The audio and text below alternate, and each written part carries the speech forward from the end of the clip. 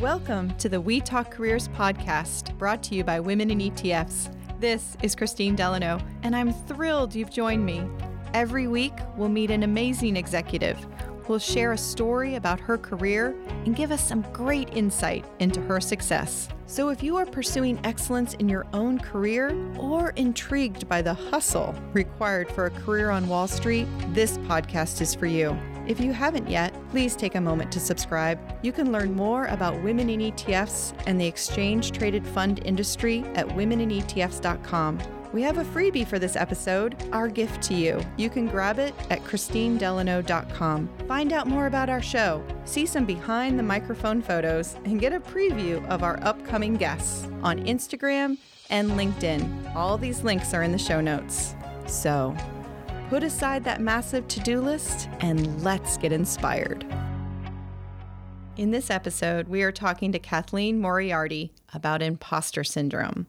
Kathleen is a senior counsel in the law firm of Chapman & Cutler.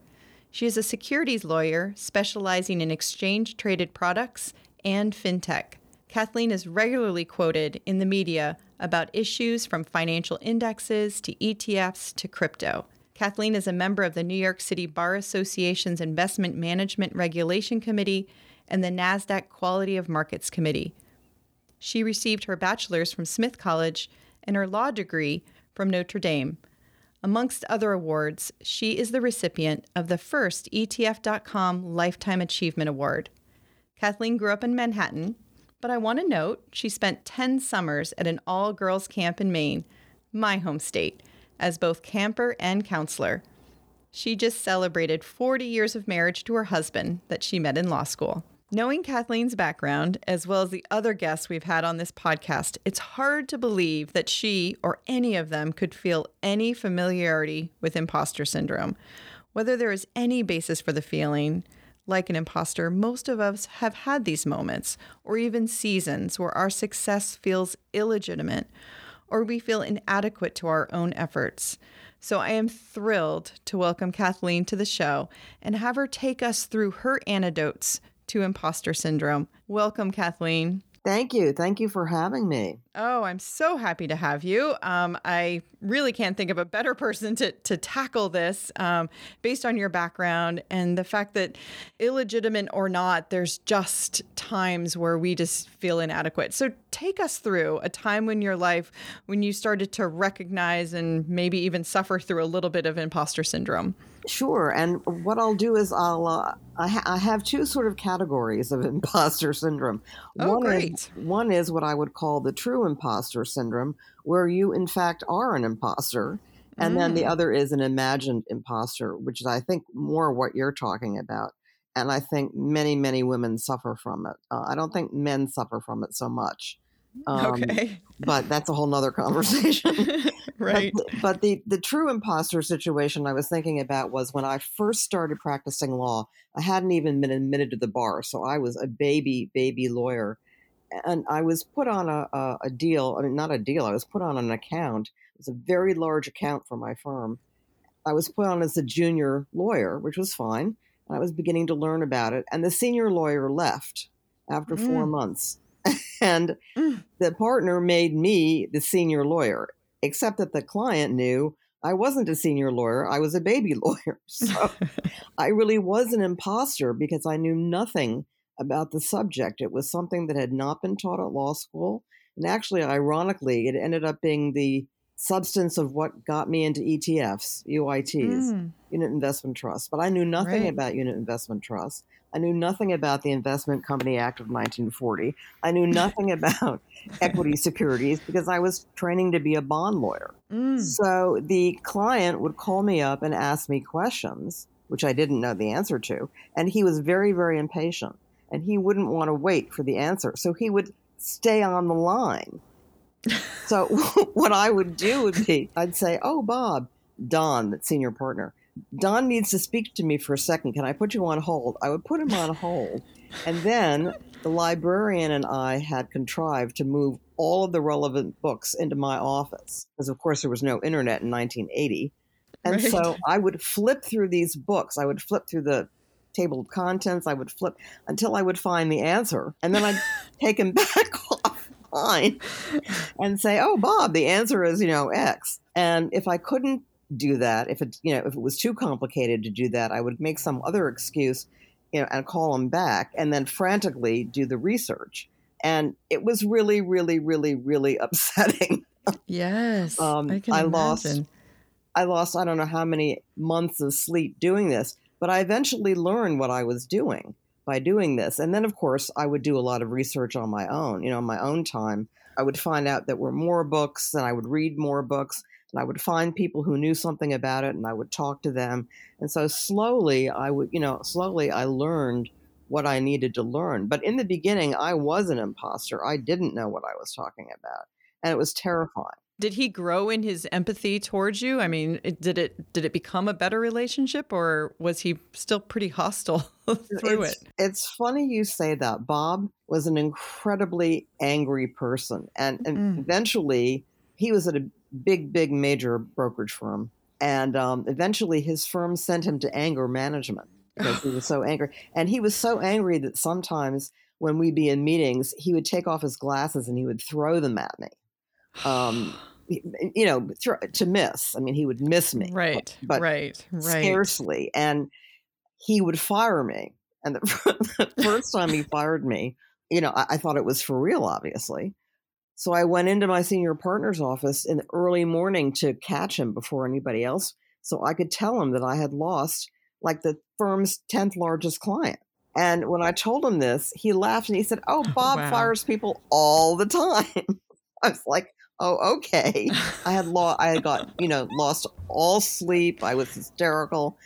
And when he retired, oh, he said to me he thought he had fired me more than anybody else. Oh, that's a great distinction. Oh, my goodness. So I think there's all of us who have been in the industry for a while know a Bob, right? They're just people like that. Right. But at the same time, trying to always look at the, optimistic view on hindsight, it did convey you into a whole lot of knowledge, and from UITs and to ETFs and to crypto and to all the things. I mean, you had to learn a way of gaining knowledge and being able to apply that knowledge into wisdom pretty quickly. That's right. That's right. And I was lucky in that regard. I don't have too many skills, but that is a skill. I'm a good student and I'm an eager researcher. So I'm always, even if I'm being interviewed for something I know, like you'll laugh, but this morning I reread my notes 3 times about this, even though it's about me and I know what it is. Just because, that's the way I cope with wanting to make sure I know what I'm talking about. So, right. Yes, you're right. That was a kind of a plunge by fire, but it was the setup for what I would do in the future. Right. And so that's your sort of experience through being somewhat of a true imposter, meaning that you hadn't really gained what you needed in order to perform the job. But take us through the imagined imposter that you introduced earlier. Well, you have to fast forward 25 years. And I had accompanied a couple of people to Turkey because we were working on a Turkish ETF, and we were going to launch the ETF at that time. So we were there for the launch party and all the festivities and a bunch of other things. And I had been to many launch parties. And, they're fun. And so, but this was something completely out of like the Arabian Nights. It was in a major and historic Istanbul hotel, that had like baccarat balustrades for the staircase and, these huge crystal chandeliers. And everybody was in black tie. And the women were wearing these unbelievable jewels. I mean, the kinds of things I would only see in Tiffany's in the windows kind of thing. Right. And I'm wearing a suit, right? Because I'm a lawyer. And everybody else is this glamorous what have you. And there are all these Turkish reporters from major newspapers. This is a really huge deal. And they wanted to interview me. And I also had to give a speech. So I thought to myself as I was standing on the podium, what am I going to say to these people? I mean, these women could care less about ETFs, I'm sure. And, they're so elegant and they're so whatever. And then I thought, wait a minute, I know more about ETFs than they do. That may be because they know nothing, but nevertheless, I know more than they do. So I have something to say to them. And I can't just be frozen up here. I will look like an idiot if I do that. So I just started talking about what I knew about, which was how we started out with the ETFs and how it had come to Turkey and how we had worked with the Turkish regulatory advisors. And the more I talked about it, the more relaxed I became, and the more I realized that, yes, I did know what I was talking about. And then similarly, afterwards, all these reporters wanted to talk to me. And I mean, I was used to talking to reporters, but on the phone, not with a microphone in your, not like on TV kind of thing. And Right. One of them had gotten permission to go to a historic hammam, which is the hot and cold bathing places that they had in those days. And it was he got them to unlock it. And we were in there and it was beautiful. It was all carved marble and these, velvet couches. And again, I felt like, what am I doing here? But Hmm. the more we talked about it, the more I realized, yes, I did know what I was talking about. And, and he wasn't there to test me. He was there because he was interested. And so instead of Right. looking at him like a combatant, I looked at him more as just an interested person who wanted to hear a story. Right. Because as much as all of that was exotic to you, you were probably pretty exotic to him and to the people wanting to talk to you, right? Well, that's probably right. I mean, they probably hadn't run into a lot of women lawyers in suits who were Right. Who knew so so. much and could command an audience like that. Yeah. So I'm sure you were very unique in their experience. Yeah, it was funny, and by the end of the evening, I had a wonderful time. But I really had gone in with enormous trepidation, and it was only really just thinking about what I knew about, and thinking that it was my experience. I did know what I was talking about, Mm. and I would have to remind myself of that. Right.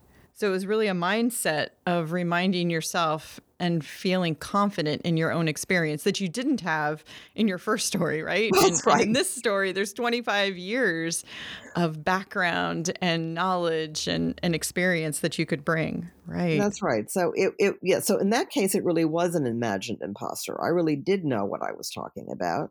And I Right. really did have something to contribute. But, I don't know if you're a big fairy tale reader. I am. And there are many fairy tales where there's some quest or some, thing that people have to go through. And sometimes part of it is going through obstacles that appear to be physical, like walls or doors or whatever. And they seem impossible to open or to get through. And what you have to realize is they're not real.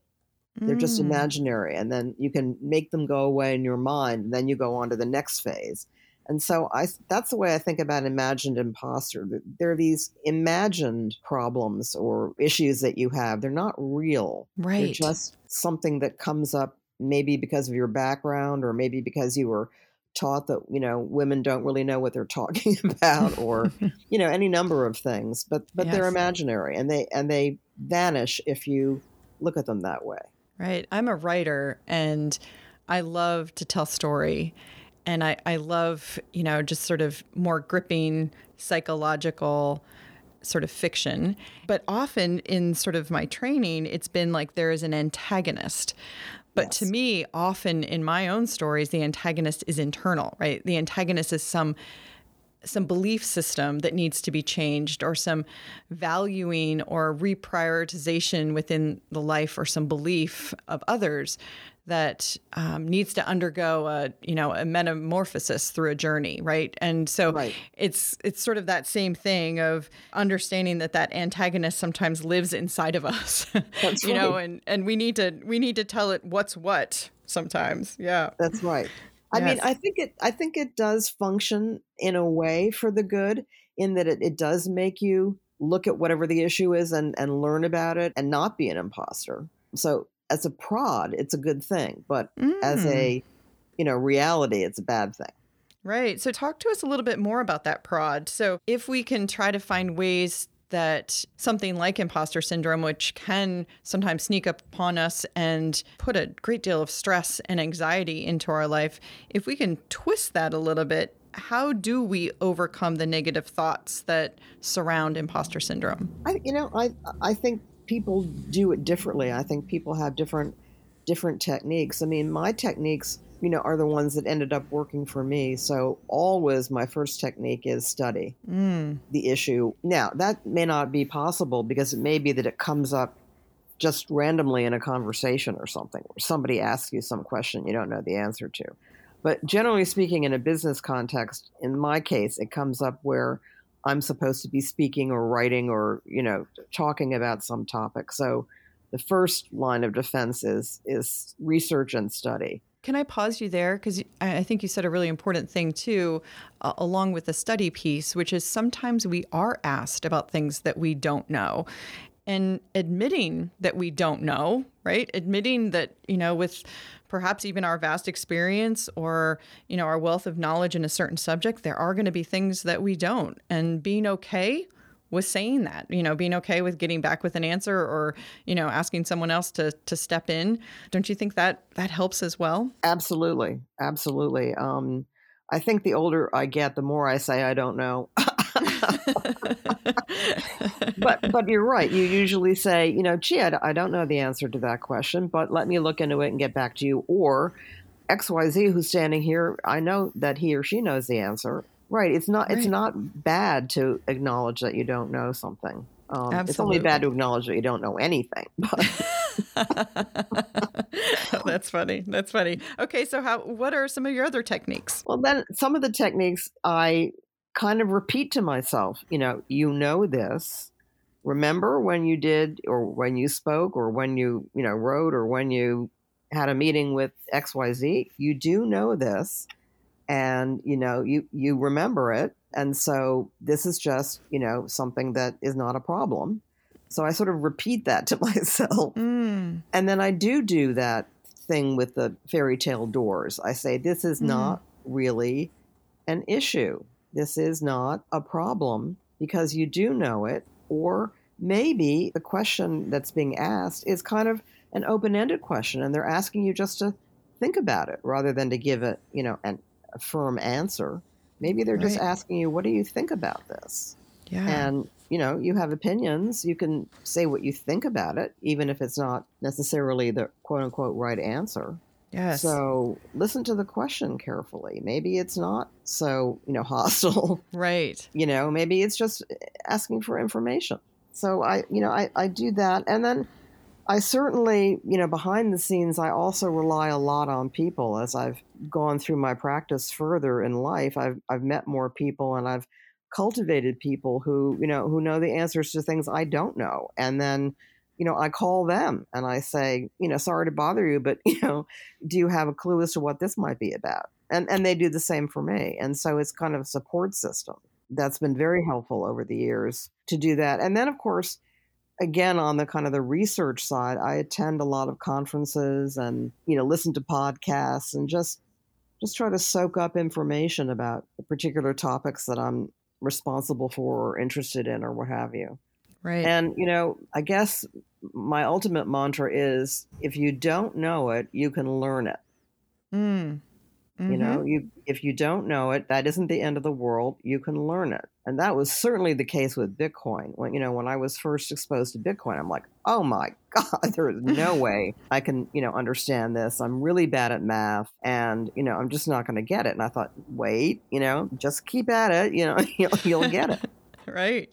I'd love to dive into that. First, though, I want you to take us back one more time into your baby lawyer example, because I was just thinking while you were talking about sort of the importance of research, the importance of, I don't know it, but I don't know it yet sort of scenario. But what advice do you have for maybe some younger folks in their career who are put into that situation? I mean, I have a lot of admiration for you that, you took over from a junior to a senior level lawyer in that very heated time of, learning about UITs and learning about this industry. But do you have other advice? I mean, would you recommend that someone push back on a situation that puts them into a place of sort of being a true imposter? Well, in my particular case, there wasn't any other alternative because the guy who left was the only one. Well, The senior partner knew stuff. But aside from him, the only other person who knew it was the person who left.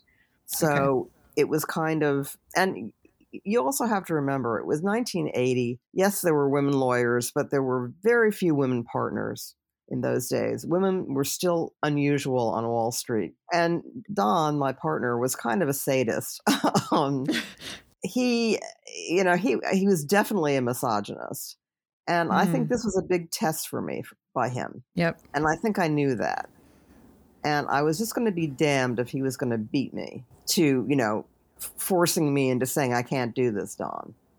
So I think that was the background of what was really going on. Today, if that happened to me, if somebody, I probably would say, listen, I'm happy to help out and I'm happy to do this, but only under the understanding that people don't think I'm the expert and that, I'm learning along with them and I'm not going to be pretending to be somebody that I'm not. Right. But that's also after 40 years of experience.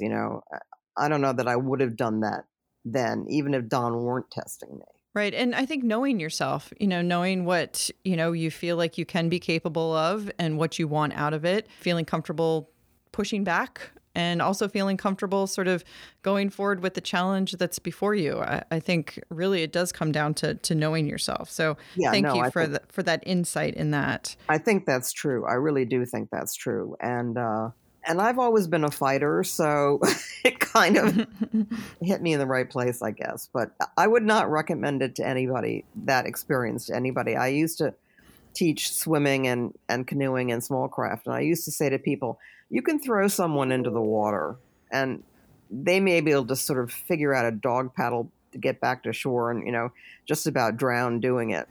Or you can teach someone how to swim and it can be a lovely experience. I don't recommend the first. I agree. So take us back to Bitcoin, take us back to, having really established such an amazing career based on sort of the products coming out of the 1940 Act. How did you get into Bitcoin and, how have you become such an expert in that area? Well, it was a question of luck. One of my partners at my firm knew someone who knew someone, it's one of these chain things. And ultimately, they knew the Winklevoss twins. And Tyler and Cameron wanted to create the first Bitcoin ETF. So they were asking around as to who knew anything about ETFs. And, my name came up. So they came into the firm. Now, I knew something about ETFs. Something about Bitcoin because I had been told that they were going to come in. And so I had frantically done my research. Also, I had, because we know that about you. You're gonna read up. But I also had a wonderful young associate at the time who knew a great deal about Bitcoin. He was just personally interested, and he was my associate. He knew a great deal about ETFs as well. So the two of us went into this meeting with Tyler and Cameron, and they knew something about ETFs. And so, but they wanted to learn a whole lot more about them. So fortunately, our first meeting, it was really about ETFs and not about Bitcoin, because they knew about Bitcoin. They wanted to know about ETFs, and they were coming to us for that knowledge. Once we went through that meeting, they decided we did know what we were talking about, and so they retained us, and that's how we got involved. But it was really Greg, my associate, who was the lead on that, because he really knew it from the inside out. He probably knew it better than they did. Right. And he went on, we went on together. I think we were together like 15 years. He became a partner, very, very involved with that. And now he's the lawyer for a hedge fund that specializes in crypto. So. Oh, okay. Right. Makes a lot of sense. It makes a lot of sense. Oh, well, so maybe I'll need to have you back on to talk through some of that. That is fascinating to me. So as a matter of this podcast and with our roles on women in ETFs, I've heard from so many young leaders looking to advance and succeed in their careers. And so I really love what we've been talking about today. And it's so gratifying to see how this topic could be encouraging to them and helping them to seek new kind of work rhythms and thought patterns of, the type of research and work that goes into, sort of showing up every day and sort of advancing in our knowledge. So what other advice do you have for this next generation of leaders that's coming up behind you? Well, it's funny. I was just thinking, I've gone into a number of meetings on a new topic, or maybe on an existing topic, and I'll be the only woman, and there'll be maybe 4 men going in. We're making a presentation, and I will have done, my research, and the lead guy will say, I really don't know anything about this, but that's not a problem. And we'll go through the meeting, and somehow it won't be a problem, either because he'll deflect the important questions, or he'll somehow answer them enough to make the person who's asking the question satisfied for the moment, not in depth. And so, there may be a situation or a person who's really comfortable just sort of flying in and, answering off the top of their head. That's not me. But, it might be that, my method isn't great for everyone. It may be that, some people can just pull something like that off. That makes me uncomfortable. But right. And we want our lawyers to be uncomfortable with that. So I appreciate that about you. But I think you have to kind of play around and find out where your comfort zone is, and it might be what I do, or it might be something else, or it might be, I've seen guys turn a sort of a business presentation, turn around and sort of become the interrogator to the interrogator, and Right. ask them questions. And then the entire time of the presentation, the interrogator has asked the questions, Right. and they've gotten through the, the meeting. Right. So there's more than one way to do it, I think. Yeah. And I think learning through that, I remember the first M&A trip that I went on with a firm early in my career. And, we were looking to acquire them. We all sat down with the books. We all, we get the presentation on what it is. I'd done so much of my homework. I'm like you. I, really want to dig in, really want to know so much before I sit down with one meeting, if possible.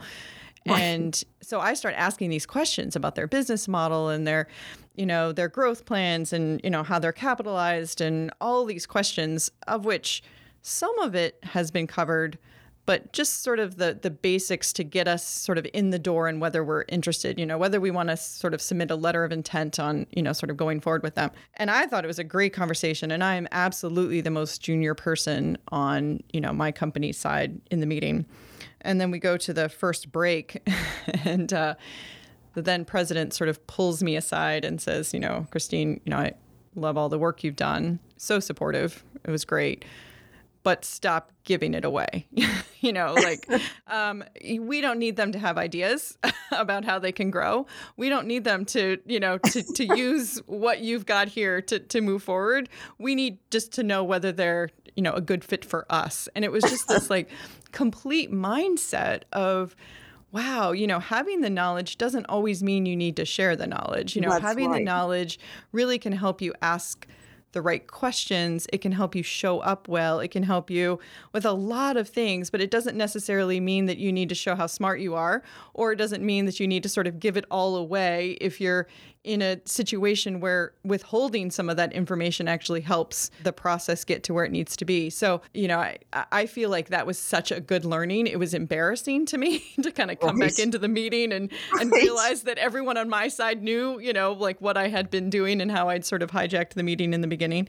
But it was a great learning for someone like me who also likes to be very prepared. Yeah. And also, I mean, how long ago was this? Oh, goodness. 15 years, I guess. Yeah. I mean, I still think, I don't know about today, but I still think 15 years ago, there was definitely a pressure for a woman to make it clear that she knew what she was talking about. You know, and but there was a reason why I had a seat at that table. Yes. Absolutely. Yes, yep. I think so. And I mean, I think your superior was right, but I'm just saying, I think that was a motivating factor.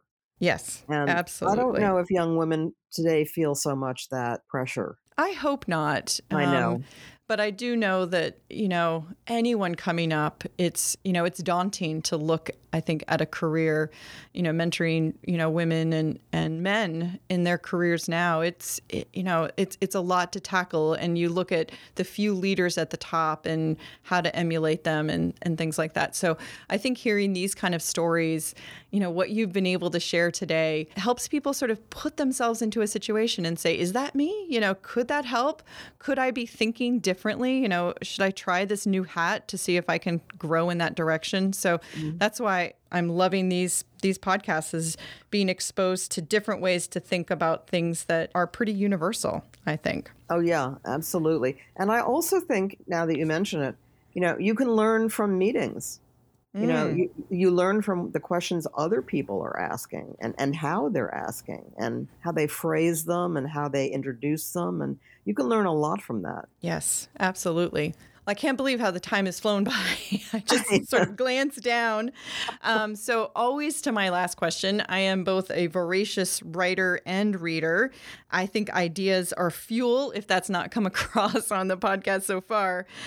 So my question to you is, what book have you read recently that inspired you? Well, I mentioned that I like fairy tales, and I also like fables. So every so often, I take this book out and read it, and I just reread it about 3 weeks ago. And it's a book called Momo by Michael Ende, who I believe is a German writer, but I'm not sure. And it's in translation into English. This is new to me. Wow. Okay, yes. Tell me about it. Not a long book, but it's a fable about a little sleepy town in Italy. It probably takes place, the time is not specified, but you figure maybe it was like in the 50s, maybe. And this little girl who doesn't seem to have any parents or any friends or any relations comes to this little sleepy town in Italy, and she makes a home in an old ruined amphitheater. And lots of kids come to play there, and she becomes friends with lots of kids, and she's a wonderful storyteller, and everybody loves her, and everybody's really happy. And then one day, these sort of mysterious people come into town, and they're like bankers. They wear bowler hats and, wingtip shoes and what have you. And it turns out that what they are time bandits. And what they're doing is they're taking people's time and they're stealing it and they're saving it for themselves. And it's a fable about what happens to you when you become too busy to have any time for yourself. And I won't tell you the end, but it's a wonderful story. And I read it every so often to remind myself that, we only have a limited amount of time on Earth. Right. And it is a treasure, and we should use it wisely. And we should not work all the time and not research all the time. And it's very accessible, and it's a lovely book. Oh, I so appreciate this recommendation. I'm really enjoying this question because it's so eclectic, the list that we are creating for just stories and books that can transport us. And I love it. Thank you. That link will be in the show notes for this. I was just going to say, here's the other one. Here's the other one I'm now reading, which is fascinating, which is Meryl Streep's biography up until the point she becomes an Oscar winner. It's really, really good and really accessible. Great. I will write that down as well and put that in the show notes. Thank you. Thank you for that. And thank you, Kathleen. I think we've had an honest look at imposter syndrome and how we might see ourselves, but how that vision can change through some really good devices, not only preparation, but just a change of mindset. So thank you. Thank you for joining me on the show. Thank you, Christine. It was wonderful. And thank you, our listeners, for spending your time with us. I hope this is not just information, but you'll let it be transformational in how you think about your confidence and your preparation. I'm rooting for you. And once again, I'd like to remind you to go to womeninetfs.com to find out more about diversity, opportunity, and events in the exchange-traded fund industry. Please also check out this episode's freebie, where I've listed some methods to overcome the negative thoughts associated with imposter syndrome. You'll find it at christinedelano.com. If you haven't subscribed, please make sure you do so. We have a season of incredible guests. Don't miss out. And if there's a topic you'd like to hear us tackle, please let me know. All links are in the show notes. Thank you for listening.